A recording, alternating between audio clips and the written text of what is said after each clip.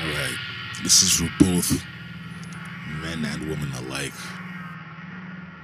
Think about all them fucked up relationships you entered, allowed yourself to enter, or entered knowing damn well that this was something you could take advantage of.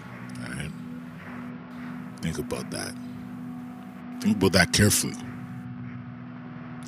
Because now that you're doing, some of y'all are doing steps. I never really believed in steps, but yo, if you've done damage to somebody, all right, and you're looking for some kind of, usually it's a pat on the back, usually it's some kind of I accept your apology or some shit like that. Usually you're looking for something to justify why you're in recovery, right? And or why you quit, or why you are changing the path you're on, or why you're up to something else, or why you're putting things in motion. Look, you don't gotta justify anything to anybody. Then people from the past, I know the last one was kind of like reconnect with those who you may have not been in contact with for a while, but there's some people you gotta leave in the past. You leave them in the past and you move on. You won't see them ever again. Even in a city like Ottawa, right? You cannot see somebody for 4 years, and live in the same neighborhood. It's interesting dynamic like that, but look, you don't need to resurrect all relationships and try and mend them. There's no point. When you get to that stage of thinking, you're like, yo, I just gotta move forward. And the people who see it will come out of the woodwork and either ask how you did it, or they will ask, what changed? What changed? It's not so much about having to follow their blueprint, right? The blueprint that's laid out for them is not the blueprint that's going to work for you. You need a red print. You need a green print. You need some mouse print that's tailored and specified to you. Right? Now, you can go through let's look at the different recovery options, whether it's a retreat, whether it's AA, whether it's a straight up ward in the unit, whether it's your people tying you down in your room and not letting you out, which is dangerous, by the way, but if they monitor you, you should be okay. Which is, what else is there? There's different forms. I should have done my research here. There's different forms of recovery that there's also at Shepherds of Good Hope, there's the tailored program where you consume a certain amount of booze every hour. It's a watered down wine. It staves off the cravings. There's that. There's those kind of programs. Right?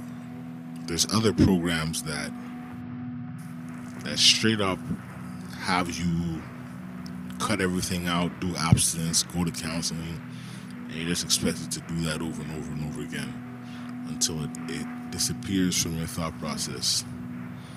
Now, here's the problem. Not all of those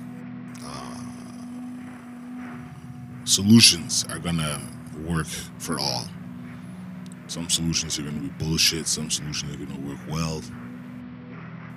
I'm sorry, folks. I just woke up. Some solutions are bullshit. Some solutions are gonna work well, and you have to decipher, and through trial and error, you gotta figure out what's gonna work. All right.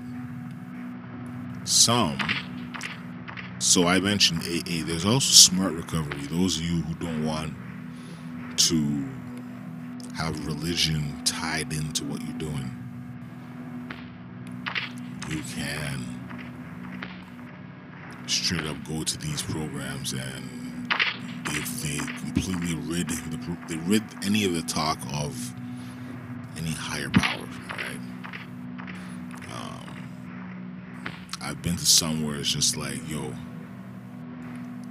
that they don't even go into the religion part of it. They don't even go down that road because they know that they're trying to appeal to a broader segment of people. Others that are smaller, other programs that are smaller, might be more geared towards them. But look, what day are we on today? March 29th. Whew. Now we're gonna go off topic. March 29th. Whew. The rent's coming up, boy. The rent's coming up for y'all. I'm in a good spot for what's the next month after March? April. And this is what happens when substances fry your brain. You're sitting there looking at what month it is. No, seriously. It's April. May's coming around. It's gonna get hot. And when it gets hot, like I said about yesterday, people were out and about. Or I didn't say this in video form, I said this in the series of rants. So people were out and about like nothing was happening. Like nothing was happening. And I ain't gonna lie, so there's a mall 8 minutes from my spot. I went to the mall, and listen carefully to the wording. I went to the mall, went around the perimeter of the mall, went to the Walmart, walked outside, walked around the perimeter of the mall, saw nobody, and then went home. 8 minutes. Done. 16 minutes. Done. Wiped the shit down, wiped everything down. But I'm telling you today, as the weather gets warmer, you're gonna see an influx of people going outside, and I'm really concerned about that. Luckily, I'll be inside because summer babies. You're not gonna really be focused on anything involving going outside, except for maybe like get the stroller, go for a walk. But it's gonna be ugly out there, and I'm predicting this now because we know that this thing comes in waves. This virus comes in waves.